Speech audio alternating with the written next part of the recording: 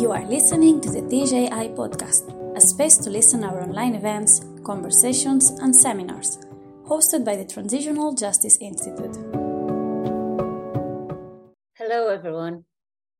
On behalf of the Transitional Justice Institute at Ulster University and the Northern Ireland Human Rights Festival, I welcome you all to this event.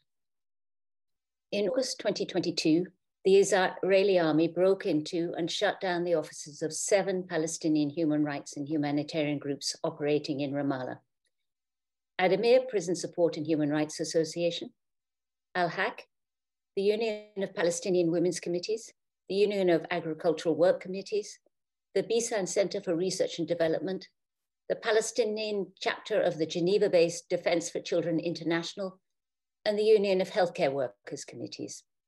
And 24 UN-appointed independent human rights experts have condemned these closures as illegal and unacceptable. As director of the TJI, which is committed to advancing transitional goals, including the full enjoyment of all human rights without discrimination, I consider it important that the TJI uses its platform to raise awareness of what is happening to these human rights organizations, which are all committed to advancing similar goals to ours, in a different context, of course. I'm very grateful to the Northern Ireland Human Rights Festival for co-sponsoring this event, and I'm delighted to welcome our speakers. Our first speaker is Francesca Albanese. She is the UN Special Rapporteur on the situation of human rights in the Palestinian territory. She's an affiliate scholar at the Institute for the Study of International Migration at Georgetown University and a senior advisor on migration and forced displacement for the think tank Arab Renaissance for Democracy and Development. She's published widely on the legal situation in Israel-Palestine, and her latest book, Palestinian Refugees in International Law, was published by Oxford University Press in 2020. Speaking after her, we will hear from Sahar Francis, who has been the General Director of Ramallah-based Addameer Prisoner Support and Human Rights Association since 2006. Addameer is a Palestinian NGO providing legal and advocacy support to Palestinian political prisoners in Israeli and Palestinian prisons. Sahar joined the association in 1998, first as a human rights lawyer and then as head of the legal unit. He was also on the Board of Defense for Children International, the Palestinian section, for 4 years, and also sits on the board for the Union of Agricultural Work Committees. We will then hear from Fionnuala Ní Aoláin, who's the UN Special Rapporteur on the promotion and protection of human rights and fundamental freedoms while countering terrorism. She is Regent's University Professor and Robina Chair in Law, Public Policy and Society at the University of Minnesota. She concurrently holds a chair in law at the Queen's University of Belfast, Northern Ireland. And before she moved to Queen's, she was director of the TJI here at Ulster.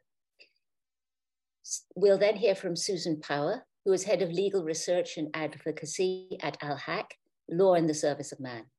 She lectured law for 7 years in Griffith College Cork and Dublin between 2010 and 2017.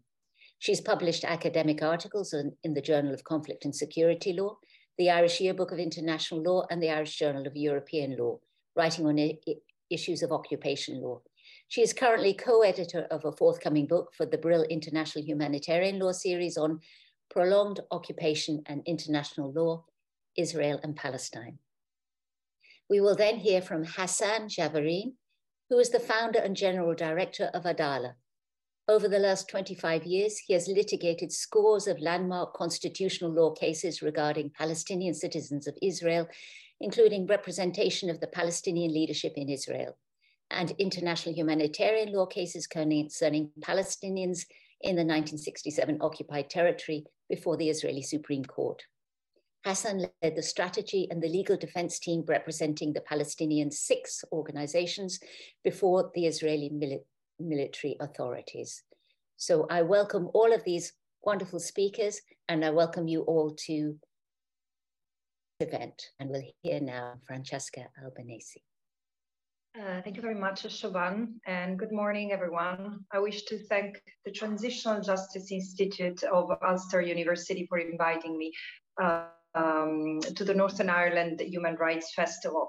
I certainly want to comment on the situation experienced by the 6 human rights organizations, who are not only important service providers for the Palestinian people under occupation, but they are also at the forefront of the battle for international justice and accountability. I will not spend time on the details of what has happened to them and why, on the ground of on which legal basis it has happened, because other colleagues on the panel are certainly even best suited than I am to do that. But as I'm the first one to speak, and I am the UN Special Rapporteur on the human rights situation in the occupied Palestinian territory, allow me to put things in context. Since 1967, Palestinians under occupation have woken up under the yoke of foreign domination, with most of their rights suspended and without concrete horizons and prospects for advancement and resolution of their situation.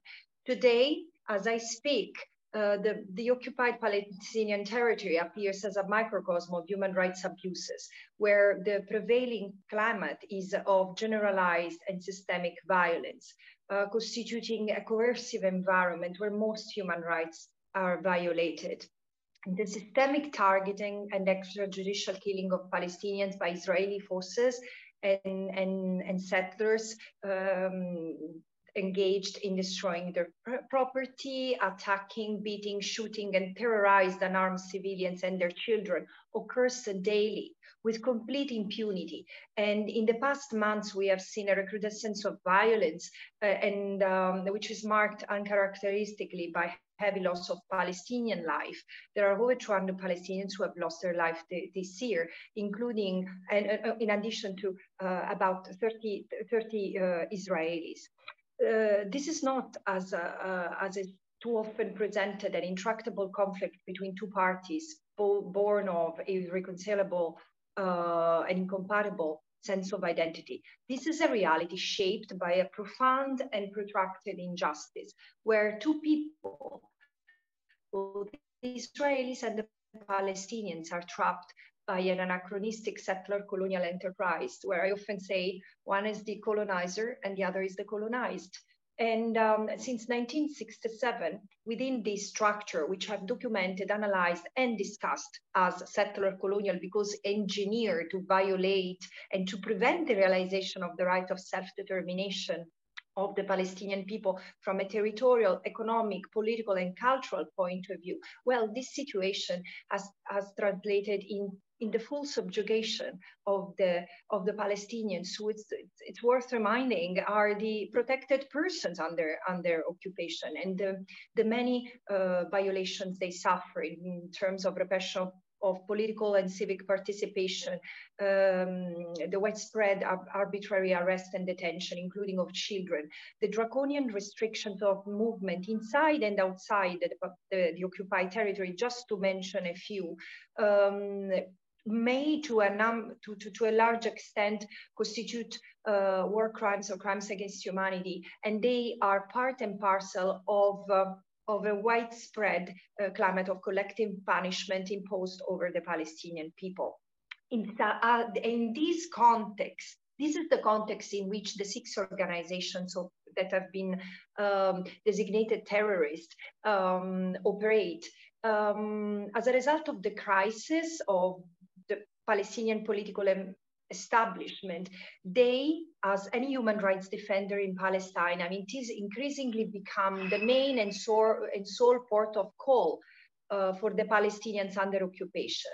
And because of this, they have increasingly become the target of repression, primarily by the Israelis, but not only. And in fact, many are the violations attributed or attributable to Palestinian authorities. The organizations are, like many Palestinians, are continuously under control, including by mass spyware surveillance used to monitor their activities.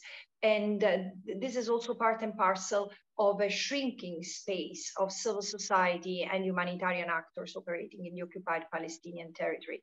If we look at the designation of this organization as terrorist per se, this is an attempt to further shrink, if not outright ban, the space available to them and to articulate an opposition to the occupation.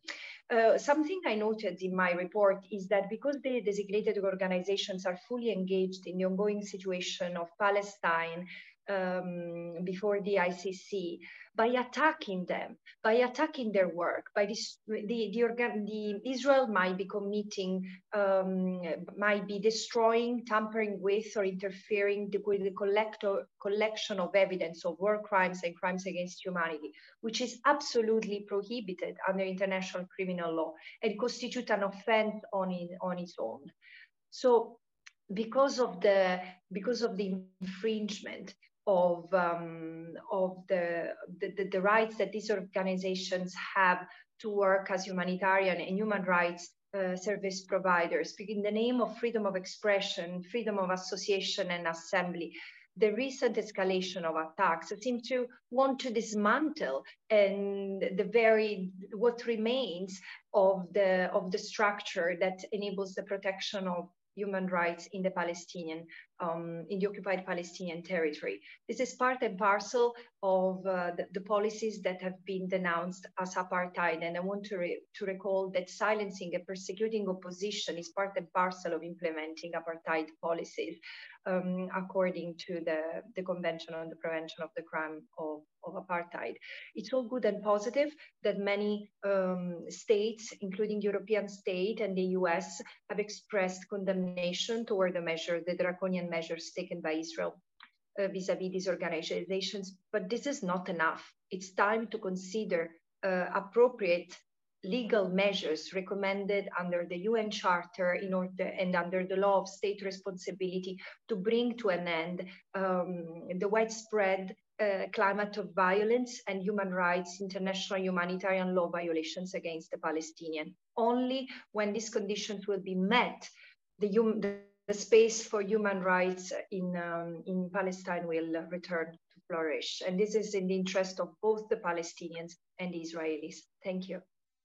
Thank you. Thank you very much, Francesca, for that clear, very powerful introduction and summary of the issues, and for that call to go further, that women need to go further. Our next speaker is Sahar Francis, who's speaking to us from Ramallah. Thank you, and good evening, and thanks for this opportunity. And sorry, I'm a bit sick, so my voice.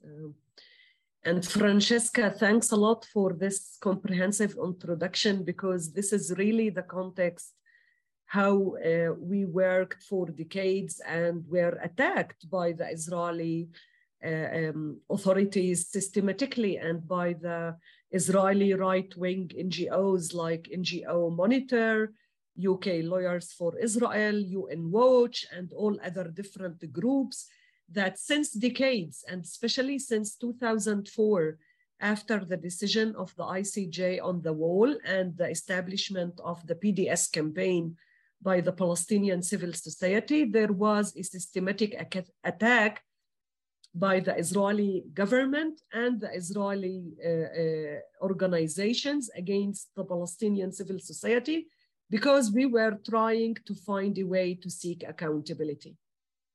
And this is the main important cause behind why they are so keen in silencing us and affecting us. Because as Francesca said, without making justice, without putting an end for the whole system in the occupied territories and in the 48 areas are a system of colonization and oppression and control over the Palestinians, and the use of the military orders and the Israeli law is a tool for the government and the authorities in order to keep this control and to silence us, to criminalize us, and to affect our work. The same, like the case of the 7 Palestinian NGOs who were illegalized and 6 of them were designated terror group, is part of, or could be an example to reflect about the whole legal system. I wouldn't get into much details about the legal because I know my colleague Hassan will explain about the procedures.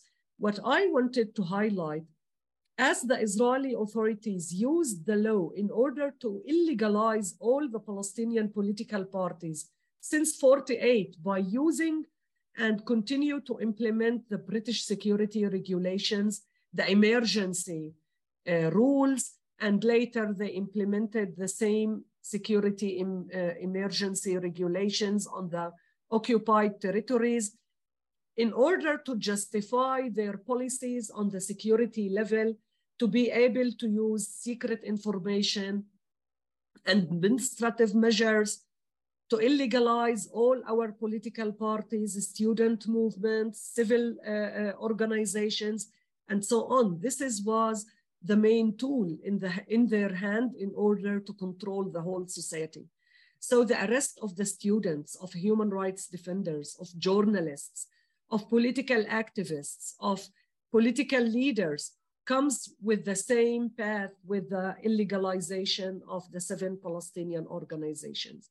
It's a continuation. And because they failed to affect our financial resources and to affect our support that we're gaining on the international level, whether from the states, the UN different groups, the civil society organization in the international level, including donors. They tried. The campaign for decades were mostly attacking our donors and our friends, our supporters. They were claiming and trying to distribute false information that we are associated with terrorism, using the fact that some of our employees were imprisoned and prosecuted in front of these military courts, that in our case, Damir is for 30 years advocating against these military courts. And we are claiming that these courts are not a place where you can seek justice. They are not implementing the international humanitarian law or the international human rights law standards. They cannot be fair trial procedures, so you cannot rely on the outcomes of these military courts. And still the accusation against the organizations comes from such cases that they were people that they were sentenced in these military courts, detainees that they were tortured, that their basic rights as detainees were not respected. And without any evidences, they based the allegations against us mainly on secret information. And I would use the time as well to highlight one of the cases of a Damir colleague. He's a lawyer from Jerusalem, that he was an ex-prisoner. After his release, after 7 years in detention, he continued his law degree and joined Damir. But since then, he's facing continuous harassment and attack against him. For some time, he was rearrested under administrative detention. Then he was deported, he was banned from entering the West Bank and forced to go to live inside 48 areas. He was banned travel outside. His wife was banned coming back to the country, and she was deported back to France, where she was forced to give birth for their 2 children in France without being able to visit at least once.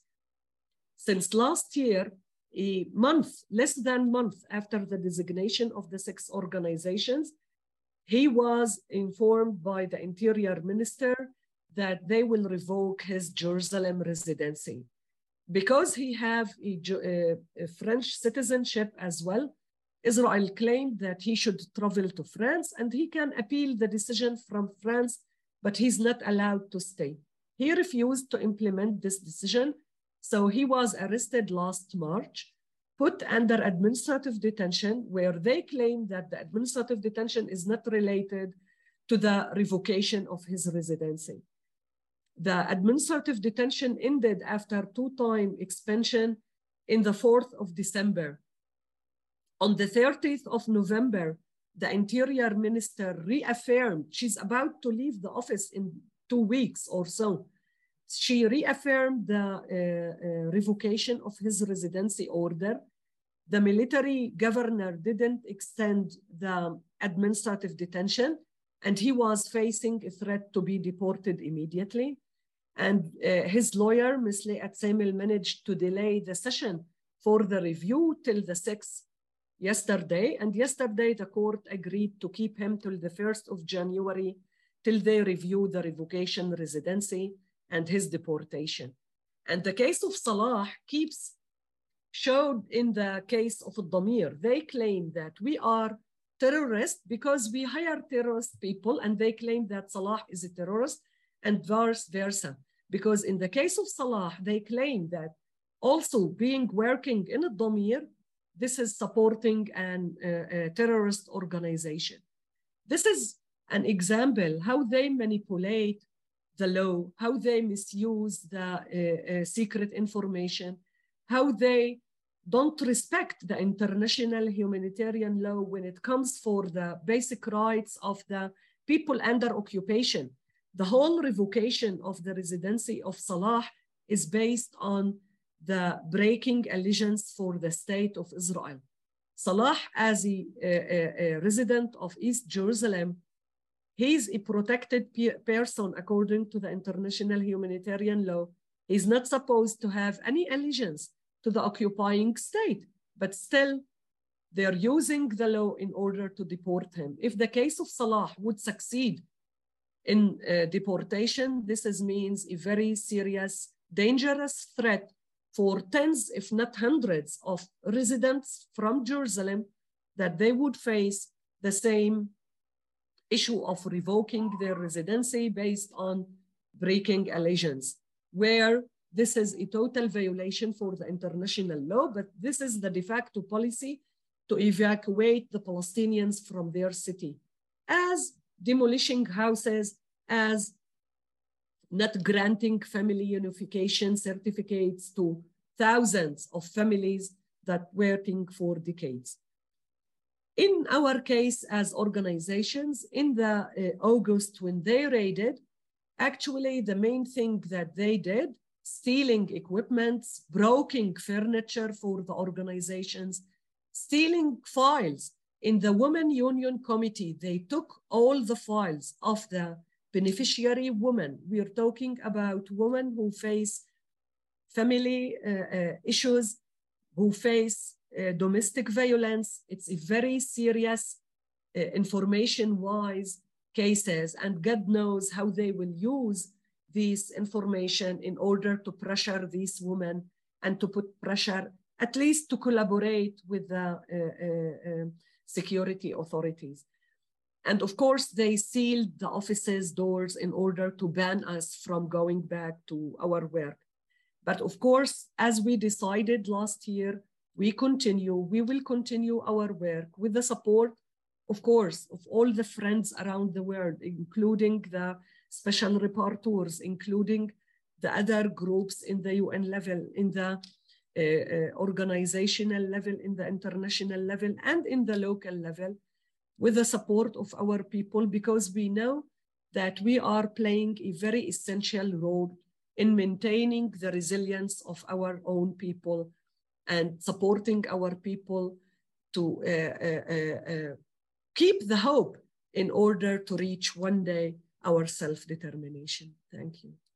Thank you, Saha, for that very powerful summary of discussion of what is happening, and for this describing the story of Salah and the situation that is facing him and others. Thank you very much. We'll move now to hear from Fionnuala Ní Aoláin, who's the UN Special Rapporteur.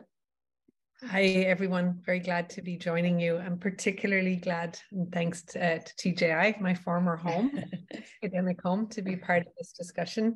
I want to acknowledge in particular the extraordinary bravery of all of the organizations on the call and all of the individuals whose day-to-day work and life is a testament to working in the most extreme conditions to defend the most fundamental of rights. I also want to acknowledge my colleague and friend, Francesca, who with whom the work we've been doing together. As special rapporteurs, you often see us as individuals, but one of the best things about this job is that when you get to work with extraordinary colleagues who share the same passion and commitment to the issues that we're all working on. So my thanks to Francesca. I wanted to really frame this discussion today by sort of speaking about some of the global trends that we're seeing in the context of the misuse of counterterrorism against civil society organizations. Then to say something quite specific about what the particularity of the misuse and abuse of counterterrorism in the Israeli-Palestinian context is, and then to talk a little bit about the relationship between counterterrorism and the law of occupation. So let me start by saying a few words about the global misuse of counterterrorism. The acts that we've seen, this unilateral, if you want, choking and extinguishing of Palestinian civil society, is not happening in a vacuum. It's happening in the context of a broader tolerance for the abuse of counterterrorism law and practice across the globe.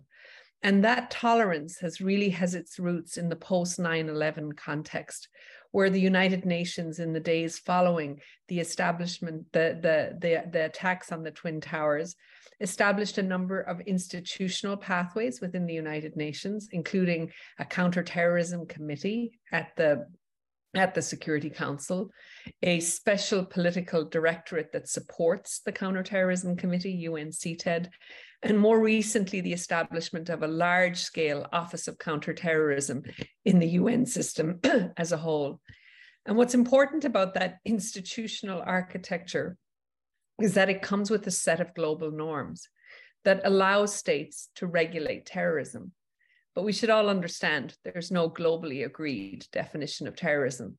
So essentially, since 9/11, states get to call whomever they like a terrorist without consequence. And when states such as Israel use and misuse terrorism, counterterrorism law, they do it in a permissive environment. They do it in an environment where no one ever calls anybody else out for their use of the term terrorism or terrorist. And the result of that is that we have seen a global catastrophe for civil society. We have seen the systemic misuse of counterterrorism across the globe. And it has many of the characteristics that we know from the situation in Palestine. Let me give you some examples that will be familiar, and Sahar has already talked about these. We've seen the use of extrajudicial executions. We've seen torture, incommunicado detention, the use of military commissions for crimes allegedly committed by civilian populations, the military detention and interrogation of children, the charging and conviction of children for terrorism offenses in military commissions, the destruction of private homes as a punishment for terrorism offenses, and the transfer of persons outside the occupied territory for terrorism offenses. And now, of course, what we've seen in the last couple of months is the crackdown, the exclusion, the annihilation of civil society under the guise of terrorism. And one of the reasons this is so extraordinarily problematic is because it happens in a permissive state, in a permissive context, where globally, including from the Security Council to the UN, support and assistance is given to states who engage in counterterrorism work. So I think understanding this broader backdrop is really important to understanding the scale of the global problem we're facing, of which the Palestinian people and the Palestinian civil society is one extreme example. And it's to that extreme example that I want to turn now, because while I've said that there is these global patterns of targeting and abusing civil society from Egypt to Nicaragua, what's been happening in the Palestinian context is unique, because nowhere else have we seen the attempt to do an absolute closure on all of civil society in one foul swoop. And so it is that egregious, it's not a picking off of one organization, which would be intolerable and unacceptable under international law, but it is this wholesale rather than retail approach of the Israeli government that has been so deeply problematic and called out by both Francesca's and my mandate and other special rapporteurs. Because the signal that it sends that you can just switch off, you can denigrate civil society in an instant by using those words terrorism is profoundly unacceptable. And anyone who knows the work that civil society does in many places, but particularly in Palestine, civil society is the living, breathing the best parts of the society. The best of us is always seen in civil society spaces. Civil society is the outlet for people to air their grievances, to have a place to speak, to have a place to say what is happening to them under a situation of intolerable and unacceptable transformative occupation, which has lasted well over a century. So it's not by accident, as Sahar has spoken and then Francesca has said, that civil society is targeted, because it is precisely civil society which in Palestine is exercising its fundamental rights protected by international law, the right to speak, the right to assemble, the right to participate in public affairs, the right to legal process. All of these things are protected by international law. And what Israel has done is effectively seek to extinguish the right of practice of those fundamental human rights by these by applying counterterrorism. And two things to say about the process that Israel has used. The first is that it has relied on this nomenclature of countering terrorism finance as a basis for the shutdown. And it's worth noting that even if we take another legal standard, which is the FATF standard, the Financial Action Task Force, which regulates in a soft law way, but in a very powerful way, the regulation of terrorism finance, we understand and see that Israel's actions are completely outside the FATF standard. And while many of us are focused on the work in the UN, it's also important to understand that there are mechanisms through the FATF to hold Israel accountable for its failure to do what it is required to do, which is to protect civil society under recommendation 8 of the FATF. Finally, let me just say a couple of things about the intersection between counterterrorism and occupation law, an issue that I addressed in my General Assembly report this year. So everyone, I think, on this call, anyone who has followed Palestine or the issues of occupation over the last couple of decades knows that ending situations of occupation should be the primary goal of peacemaking and a priority of states in the United Nations, given that we know, and we know particularly in Palestine, that accompanying long-term transformative occupation are profound violations of human rights. And one of the things that I have observed in my time as Special Rapporteur and before, and it's particularly relevant to Palestine, is that we have seen that states, particularly Israel, are seeking to push out the law of occupation, its obligations under the Hague and Geneva Conventions, and instead to move that regulation into a counterterrorism space. What I have observed is that by using a terrorism language, the state is hoping to displace those legal norms. And by doing so, to lean into the tolerance and acceptability for counterterrorism that we see at the global level. What we see in Palestine is that states, specifically Israel, has sought to displace the application of the law of occupation by rhetorical and practical reliance on counterterrorism. There's an observable practice in this context of treating any act of violence within the occupied territory as an act of terrorism, rather than working from what I would call first order principles, which is to apply the law of occupation to the territory and then proceeding to address whether, if there's an act of terrorism, it occurs within that legal framework. It is also clear that the state has worked hard to extend its domestic counterterrorism law into the occupied territory. And doing that alone is a prima facie breach of its international humanitarian law obligations. And it fundamentally undermines the spirit and substance of the Geneva Conventions.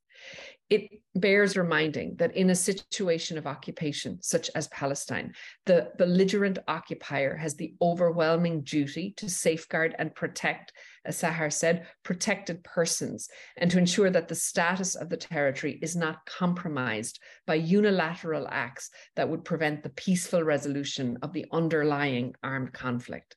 And I'm deeply concerned in the context of Palestine that what we are seeing is the opportunistic and highly retrogressive use of counterterrorism law as a means to further subdue and humiliate the protected population, and essentially, as many Palestinians know, to make life unlivable for them in every molecule of daily life through the establishment and defense of the Israeli counterterrorism architecture. So this displacement of occupation law has to end, and we have to hold the state accountable to its misuse of counterterrorism, most flagrantly demonstrated by the annihilation, the squashing of these 6 extraordinary human rights organizations. Thank you very much. Thank you, Fionnuala, for that very powerful insight into the misuse of anti-terrorism laws and how they're being used to crush, as she said, making life intolerable in Palestine and for Palestinian human rights groups. I should say that Fionnuala is in New York at the moment for UN meetings, and she will probably have to leave early.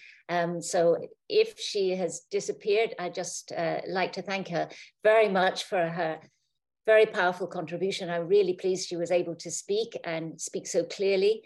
But I hope she'll be able to stay for a while. But just I'm here till 9. Our next speaker is Susan Power from Al-Haq. Thank you very much, and thank you for organising this event, and our particular thanks as Al-Haq as well to the special rapporteurs, Albanese and Fionnuala Ní Uaillán as well. Thank you for your powerful interventions. And I just want to first state how important this focus is for our organisations. It's existential for us, like we're being attacked to be closed down so that we will stop our monitoring and documentation of Israel's violations of human rights and international humanitarian law. And we're being particularly targeted, and us as Al-Haq, and also I think Ademir for their work, and DCI Palestine in particular, for work that we're doing with the International Criminal Court and submitting that evidence to the International Criminal Court. So this highlight and this focus is really important today. And as Special Rapporteur Ní Uaillán said, the whole issue underpinning this is Israel's counter-terrorism law of 2016. And we were designated as terror organizations under this counter-terrorism law. And this counter-terrorism law was always intended to shut down the work of charities and NGOs. There was at a time at the drafting of the law that in a legal memo, it discussed this targeting of NGOs. And at the time, it was targeting NGOs that were linked to Hamas, not for any material acts of terrorism, but on ideological grounds. And this really should have at the time set up kind of red flares of alarm that there could be very serious misuse of this legislation. And this legislation is also subject to the unilateral decision-making of the Minister of Defence. And I think it's no surprise that this year in April, the UN Human Rights Committee concluded that the counter-terrorism legislation breached the ICCPR on grounds of legal necessity, proportionality, and legal certainty. But we've seen in the case with our organisations that it really was based on this unilateral decision-making of the Minister of Defence. And the Minister of Defence used secret evidence and confidential materials. And after the designations, we decided to challenge this through the Israeli military commander. So we'd also been outlawed under the counter-terrorism legislation as terror organizations. And a few weeks later, we were outlawed as unlawful associations under military order. And that became applicable in the occupied Palestinian territory. So we did not directly challenge through Israel's committee system under the counter-terrorism legislation because we don't recognize the competence of the Israeli courts and authorities over the occupied Palestinian territory. because Israel is not the legitimate sovereign. However, we were happy to challenge it under the military order, under the military commander, as the military commander has de facto authority over the territory under the Hague regulations. But even then, even when we requested to receive the evidence and examine the charges, we had a letter from the Israeli military commander in January of this year that the evidence was Susan, you're breaking up. And would not be released. So the very, very serious accusation. Can you hear me? Can you hear me? You were breaking up. You're coming back now, but you were breaking up. Oh, thank you. So apologies for that.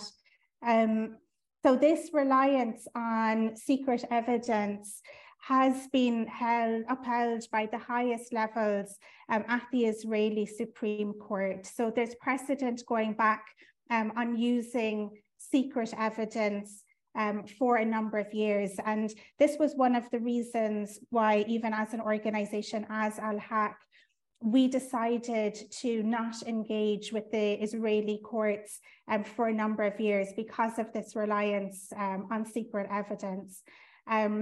But the counterterrorism legislation goes even further again than just targeting the designated organizations. So even other organizations that work with us and provide services to our organizations can also be targeted with criminal penalties. And this can also incur a number of years of prison sentences.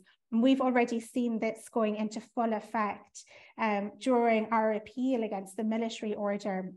So our lawyer, Michael Spard, and his legal team received a threatening letter for providing us with legal services.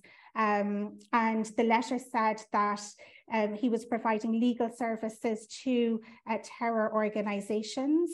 And the letter, which came from the Israeli authorities, drew attention to provisions of the counter-terrorism law concerning legal avenues to transactions in terrorist property. And as this was being raised with the Attorney General after July 14th, and there was a process ongoing, in the meantime, there was a decision made that our organizations had lost the appeal. And then a couple of hours later, our organization was raided and we were officially closed under a military order. So in terms of the designation, our 6 organizations have now still stand as having a permanent designation as terror organizations under the counter-terrorism law and the military order. So the immediate effects of this are potential arrests for doing the work and potential detentions. And we've already 3 days after the designations, the General Director of our organization, Shawan Jabarin, and the General Director of the Defense for Children International Palestine, they were both summoned by the Shabak, and they were threatened with arrests and detention if our organizations continued to operate. We've also seen since the designations a targeting on the movement of the general directors from other organizations. So the General Director of Bazan was denied exit at Ben Gurion when he was to travel to the US. In July, Sahar Francis, also on this call, was denied her travel to the World Social Forum in Mexico. And in October, the General Director of the Union of Palestinians Women's Committees was also denied exit through Allenby. And this was all exit from the occupied territory to attend human rights obligations and commitments abroad. So it's already having a chilling effect on our ability to carry out our work. In terms of the raids on our offices were raided in the early hours of August 18th.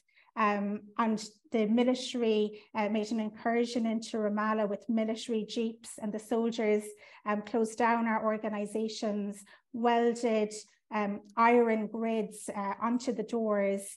And in some of the organizations, they also took away property. This has had a very intimidating effect on our staff.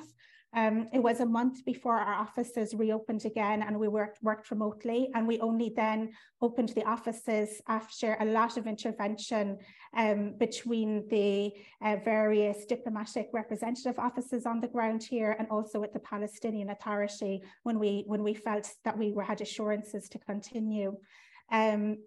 But also some organizations such as the Palestinian Women's Committees, they never reopened, and they still have not reopened their organization. There was property that was taken from their organization, computers, printers, even office furniture.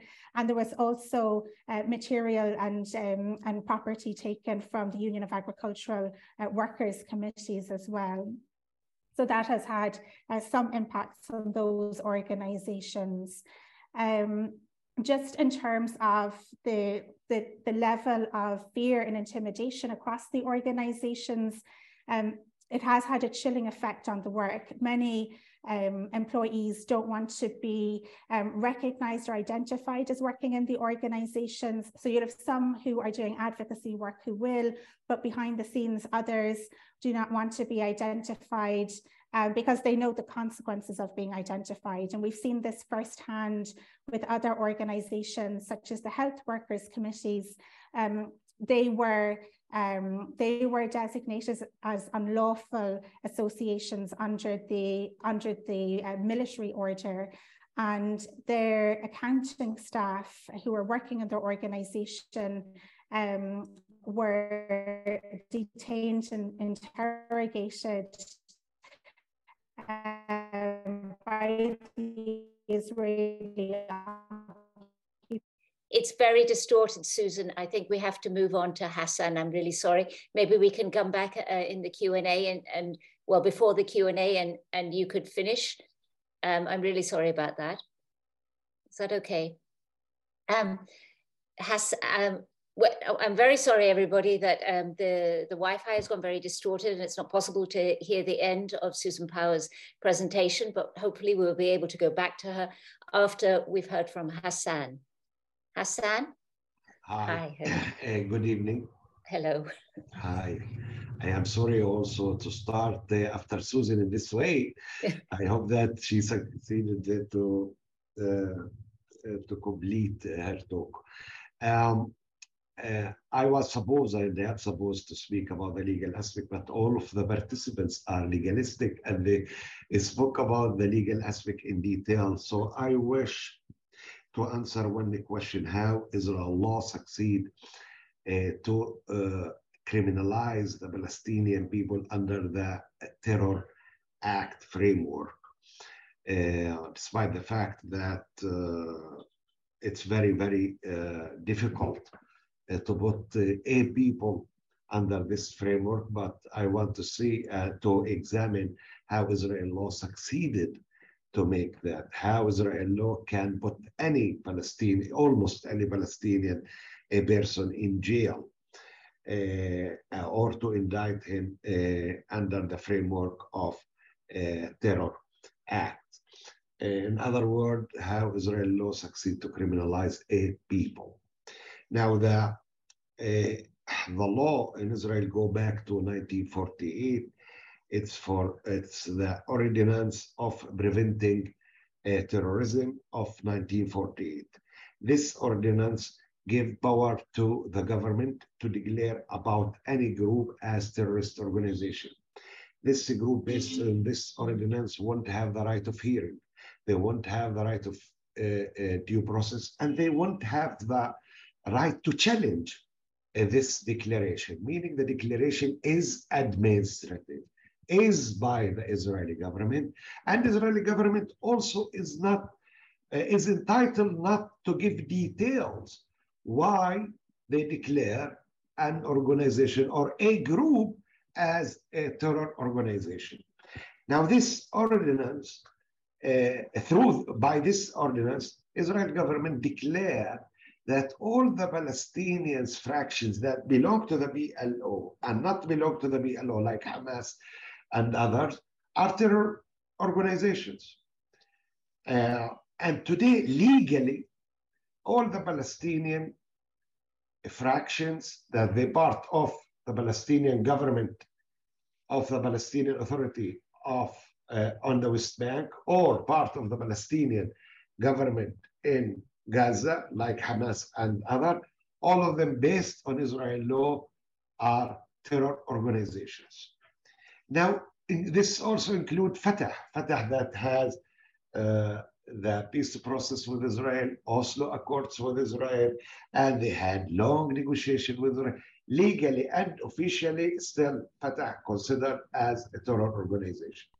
Now, it doesn't mean that Israel will activate this declaration all the time against any person who belongs to Fatah, but they will choose any political moment to activate, meaning that the rule of law in the case of Fatah is so vague, and it depends on decisions of administrative power when to use it.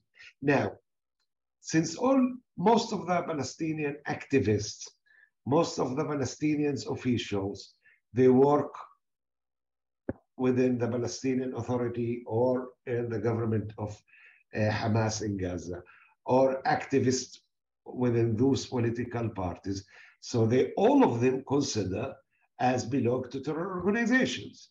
Now, the Israeli Supreme Court rejected the distinction to make distinction between civilian act and military act. If I belong to Hamas, I am a member of Hamas, and I am engaging only and only in social activities in Gaza, Israel can indict me as a terrorist person and put me in jail after the indictment and so on and so on. And I won't have the defense that I am doing only social activities. Israeli Supreme Court said that also social activities is supporting a terror organization, and this is why we cannot give exemption to this kind of activities.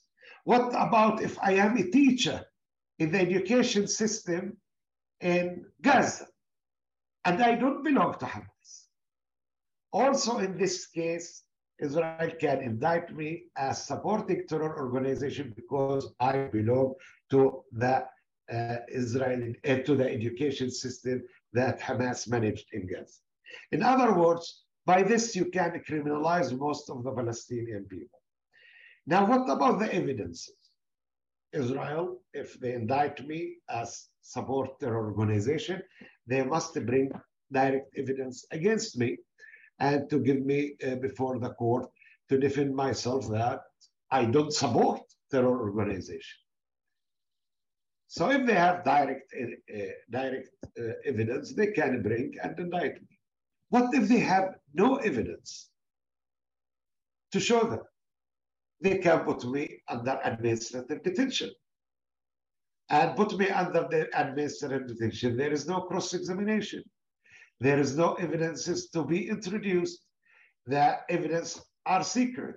So by this, all the time, Israel authority has the authority to criminalize Palestinian person or to put him in jail without criminalizing him through criminal process. Now, what about the 6 organizations? Now, in 2016, Israel enacted a new law, Counter-Terror Act, modern one, give right of hearing. And this law, yes, give the power of the Minister of Defense to declare organization as terror organization, but the minister must give reasoning, give the power to the organization to challenge within a committee that put through this law to challenge the decision and to introduce evidence in order to challenge this evidence. meaning this law of 2016 is more modern than the ordinance of 1948. But first of all, we have to know every organization that already declared based on 1948, based on the new law, is also a terror organization without starting a new process. Meaning what already declared as terror continue to be as a terror. Now, what's the law said? In which cases the Minister of Defense can declare that Sahar is a director of terror organization. There are two ways. If Sahar is and her organization and Damir engaging directly in terror acts, violence, they have the authority, the minister, to declare that Sahar organization is terror organization. What if Sahar is not engaging in illegality? What if Sahar is doing all what she is doing is all illegal? She has never been engaged in violence. No one of her staff was indicted on any violence act. Is still possibility for the minister to declare that Sahar organization is terror organization? The answer is yes. Why? Because the law said there are two ways. One, if Sahar organization engaged directly, and as we said, and the second, if Sahar organization not engaged, but support indirectly the goals of any terror organization, Sahar is terrorist organization. Meaning if Sahar is anti-occupation and work against the occupation day, but all the terrorist Palestinian organization, Fatah, PFLP, Hamas, that all of them against occupation, so Sahar easily could be found that she support the goals, indirectly support the goals of those terror organizations. The second track emphasized that the support is not only directly, is indirectly.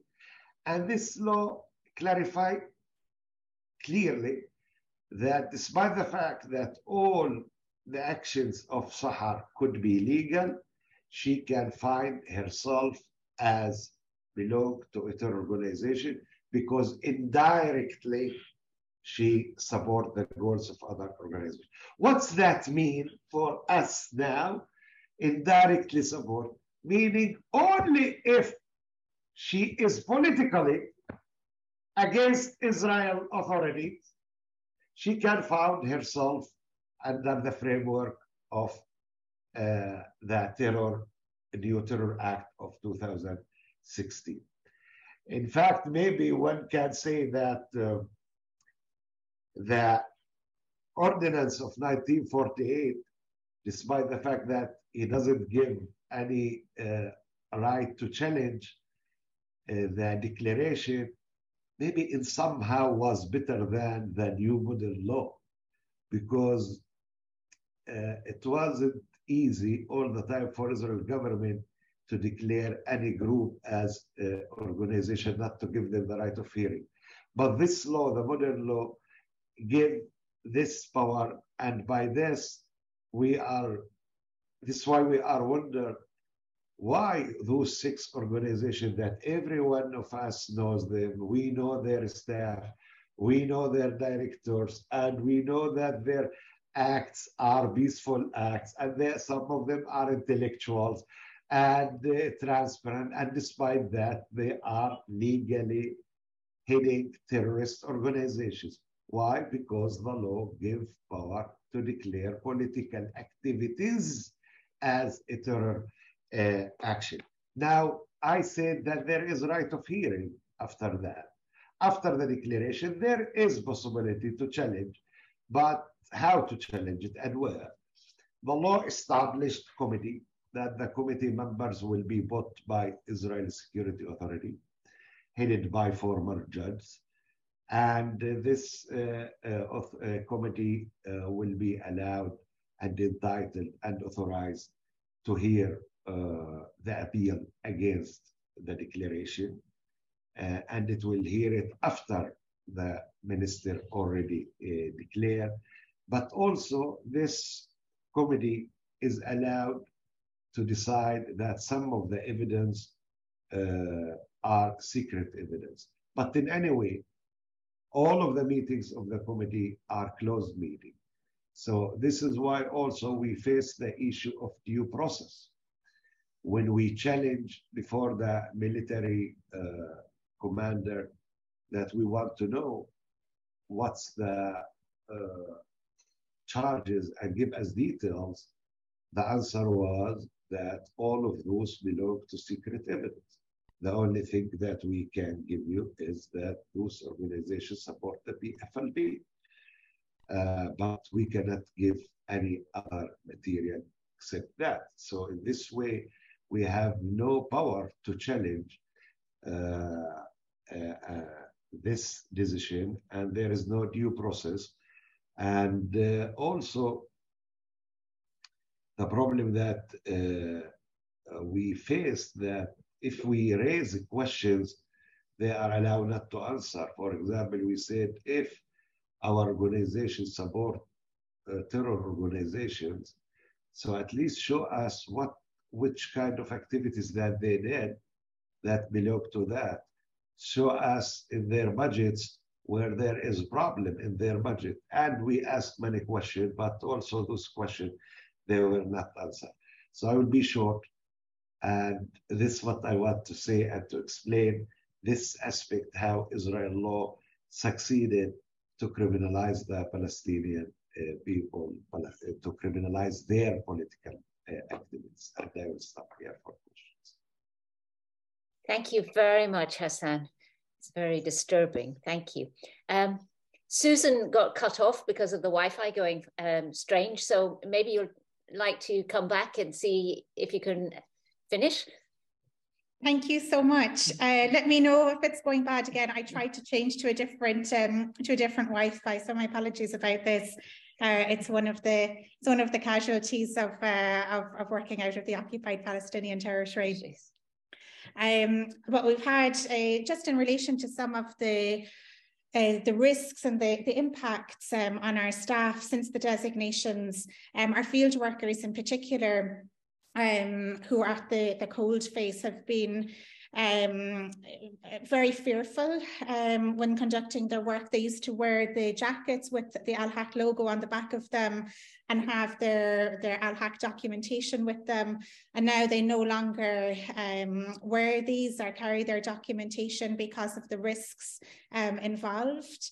And also in particular, our employees who are from Jerusalem are particularly worried about being exposed in any way. And as we've already heard from Sahar Francis, there is now a very real risk of people being considered as breaching allegiance to Israel and having their Jerusalem residencies revoked. And Salah Hamouri, who works for Addameer, has had his residency revoked only 3 days ago. So this will have, I think, a knock-on effect, and we will possibly see more of this happening. So this is obviously an act of forcible transfer into war crime as well. But these are things that people are quite fearful of. And I suppose one of the main implications with the designations and what's really behind it is to close our organizations so we cannot continue doing our work. And the main target of this is financial. So it's to close down the financial institutions to us so that we don't receive money from donors. And because of this, we immediately started working, trying to open up an organization outside of Palestine as well, because there's a very real risk that soon we will see the whole banking system close down to us. Already there's been some of a chilling effect with this, and the local banks here have been unwilling to process payments coming into us in US dollars or Israeli shekels. And this is because of the fear of slap suits in other countries. There had previously been a case taken against the Arab Bank in the United States. And I think the banks are very aware of potential massive lawsuits against them outside of Palestine.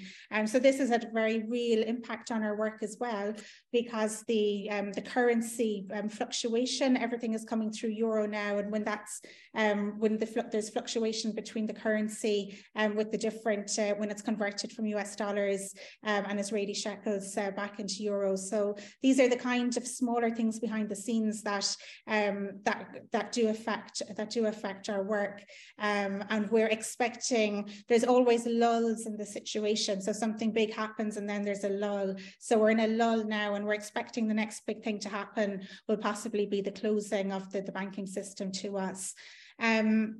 And in the meantime, we've been the subject of smears by various organizations, including NGO Monitor, and in the Netherlands, the Centre for Information and Documentation posted a number of slanderous and libelous articles about us on their website.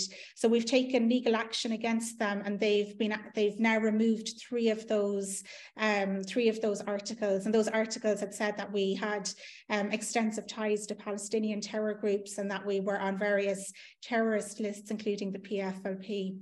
So these are very serious allegations, and this is the kind of knock-on effect that we have to try and protect ourselves against and the organization against. But really, these designations are about dismantling Palestinian civil society, and they really are a dangerous and repressive measure. So they're designed to quash human rights investigations, monitoring and oversight of the governing authorities in the occupied Palestinian territory. And there's really widespread, and I think generational consequences for the protected Palestinian civilian population if our organizations are shut down. So we'd really ask that third states intervene to end these designations, and really to see them as inhumane acts of an aggressive, expansionist, annexationist apartheid regime, which is wielding the full military apparatus of an unstrained authority. So we would have a number of key recommendations for third states in particular, and it is to call on Israel really to urgently and immediately rescind the designations which label our organizations as terrorist, and also to rescind the military order, as these are violating freedoms of opinion, expression and association, but they also amount to acts of apartheid which are prosecutable under the Rome Statute. We'd also ask for states to support and increase their funding to the organizations and to engage with their financial institutions in their home states to ensure the transfer of funds to our organizations. And this will become even more important in the coming months. And then for citizens on the ground, and especially EU citizens, we'd ask that all EU citizens sign up to the European Citizens Initiative. And this European Citizens Initiative prohibits the import of settlement goods and services into the EU. And what we want is our main calls, our main human rights calls to keep going forward and to keep being acted on. And in particular, one of our main calls is that Israel is recognized as an apartheid state, and that apartheid regime is dismantled. And these designations are designations which are one inhumane act of apartheid. And there are many, many other acts of apartheid over the last 70 years. But we need to see the dismantling of this regime and the rescinding of the discriminatory and racist laws which are upholding this regime. And we really as well want to thank you for the opportunity to present today, and also to really stress the seriousness of these designations and what it means. It means the complete silencing of Palestinian society as Israel continues its aggressive expansion of its state, while it forcibly removes Palestinians from their homes, takes their lands and replaces them with Israeli Jewish settlers. And this is just one this is one point in that process where Israel is now silencing those who are calling out these crimes. And we need everyone's help to ensure that we have the resilience to continue our work. Thank you. Thank you, Susan. I'm so glad that we managed to get you back with your Wi-Fi, because such a very powerful description of what is happening to human rights organizations, to the individuals feeling fear and no longer wanting to identify as working with organizations, but also the shutting down through the financial system, repressing the activities, the ability for the organizations to work, and for your very clear suggestions as to what states can do and what European citizens can do. So thank you very much. And thank you very much, all of you, for your very powerful contributions. There are a couple of questions in the chat. One of them is from Saul. He has two related questions, I think.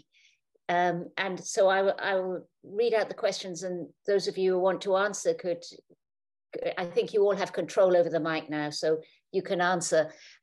Saul asks, he would like to know what is the effect of these measures that we've been discussing on civil society bringing judicial review cases before the HCJ, given that your organizations have been highly active in this process. In particular, please comment on how the HCJ has accepted jurisdiction in respect of Palestinians from the occupied Palestinian territories. And he has a little bit more related to that. He asks, is the HCJ judicial review process available to challenge the declarations that have been made regarding the organizations that we've been discussing today? Or is appeal only to a committee established by the 2016 law? And how does jurisdiction work in these circumstances? So that's Saul is asking about that. He further asks what your views are in the context of continued HCJ jurisdiction for Palestinian cases. So those three are from Saul on a related issue. And then Mohammed asks, how can we help and be supported from outside Palestine? And I know Susan said something there about the European Citizens Initiative. So if I put those questions to the panel, and if you need me to reread them, please let me know. But whoever would like to have a go at answering. I will answer the legal aspect of Thank you. Saul. Of course, the question of Saul need a seminar. You need a class to speak about that, but I will say shortly. Israeli Supreme Court has the authority to hear any case against any branch, official branch, or including the army. This is why, and the Minister of Defense, this is why we have the right to submit a petition before Israeli Supreme Court to challenge the decision of the committee, the ministerial committee. And we have the right to challenge any other final decision of the army. However, the problem with the Israeli Supreme Court that also they follow the procedure before the committee, meaning that they adopt the concept of secret evidence widely. And there is no cross-examination before Israeli Supreme Court. And Israeli Supreme Court doesn't hear all the evidence regularly, but they can sit with the Israeli intelligentsia and the Shabak separately and hear their opinion without allowing the lawyer to hear and to know the details about the case.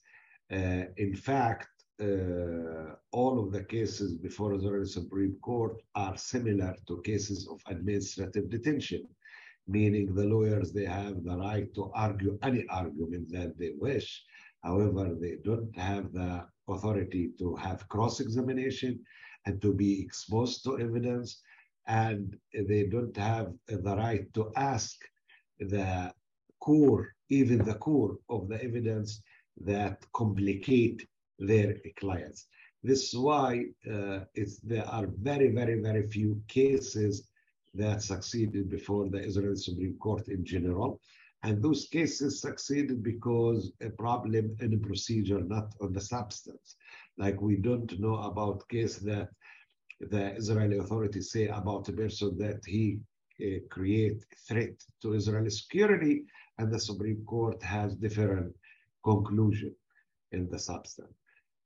So this is why the NGOs decided, the 6 NGOs decided not to address the Israeli Supreme Court, because in fact they know what's the scope of this process, they know what's the consequences of that, and they don't want to be engaged in something that they know in advance that they will be failed. Also politically, they don't want to give Israel the opportunity to be seen as give the stage for lawyers to appear before Israeli Supreme Court and to be seen as giving them a due process when those lawyers has no any ability to challenge in substance the decisions itself.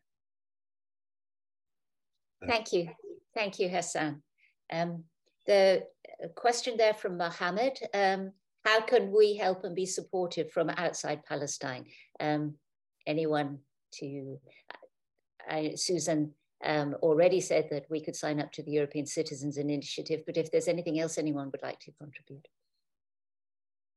Saha. I think there is also a space for activists to keep the pressure in their own states. Like, I mean, contacting their parliamentarians, their foreign ministry offices, and their governments, and requesting that they really keep the pressure on Israel in order to cancel the designation and these orders.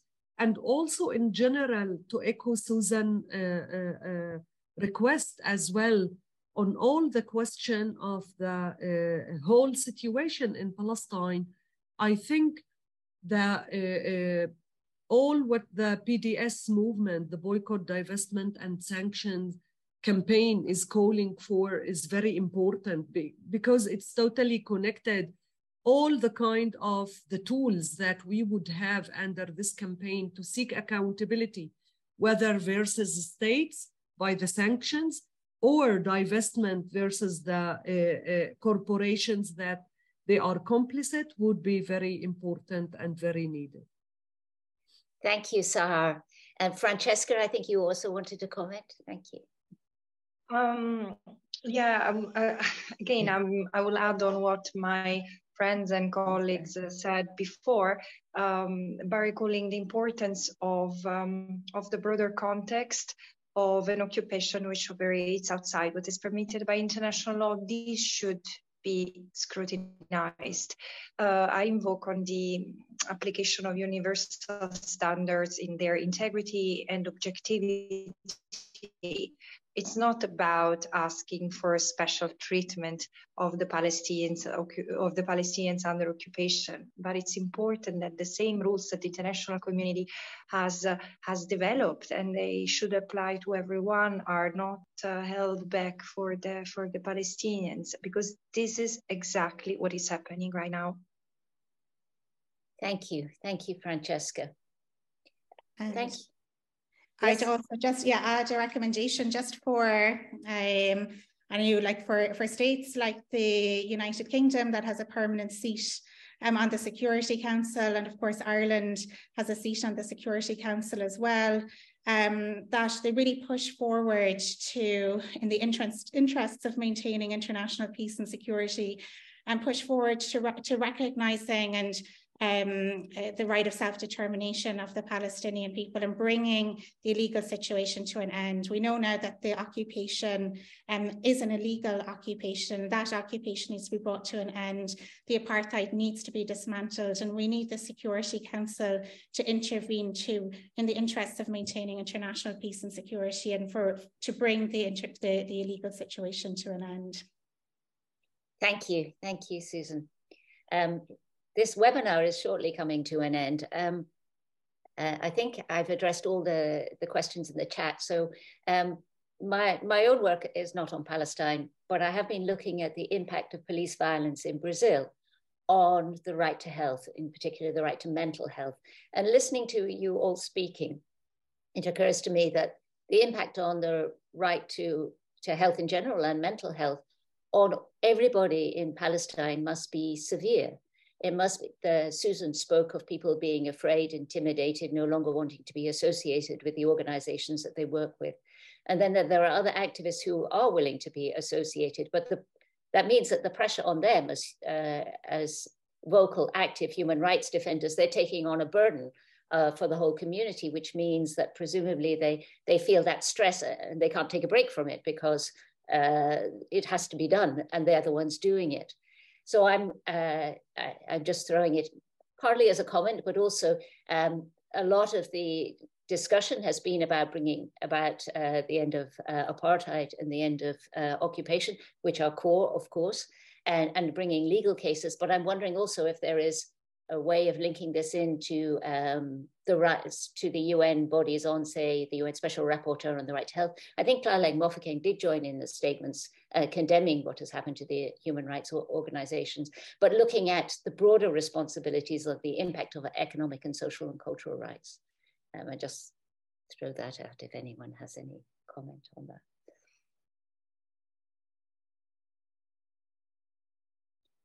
Okay.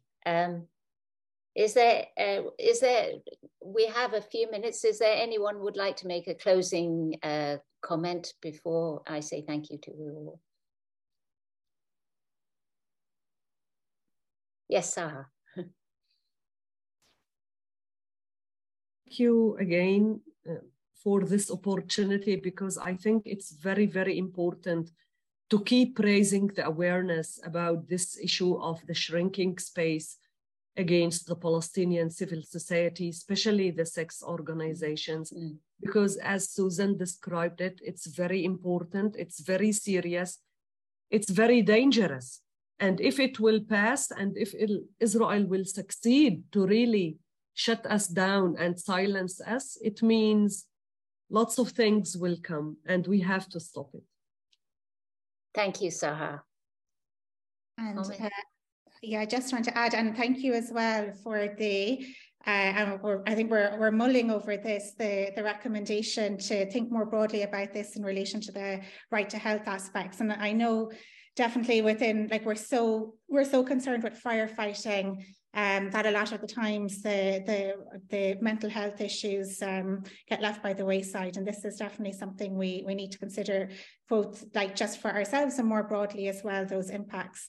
And of course, there's layers of impacts here. There's generational trauma, you know, and there's people coming into the office who are witness to horrendous acts and whose family members have been subjected to horrendous treatment, you know, and there's layers and layers of trauma that people bring with them to work and then continue their work and continue it with such professionalism.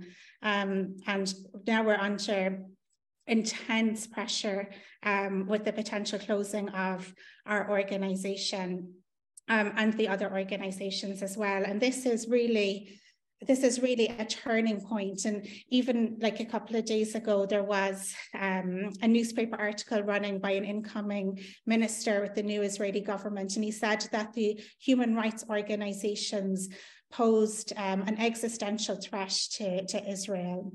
And it's because of our work on apartheid. It's because of our work on recognizing that the situation on the ground is one of apartheid, and an apartheid state which the laws, discriminatory laws, have to be dismantled. And also because of our work at the International Criminal Court in holding perpetrators of atrocity crimes to justice. And of course, it is the policymakers, it is those kinds of key figures who potentially will be prosecuted at the International Court. And it's because of this that our voices are being silenced and our organizations being closed down. But this is only the first part of it. This will be a domino effect right across Palestinian society. It'll be our organizations and then other organizations afterwards.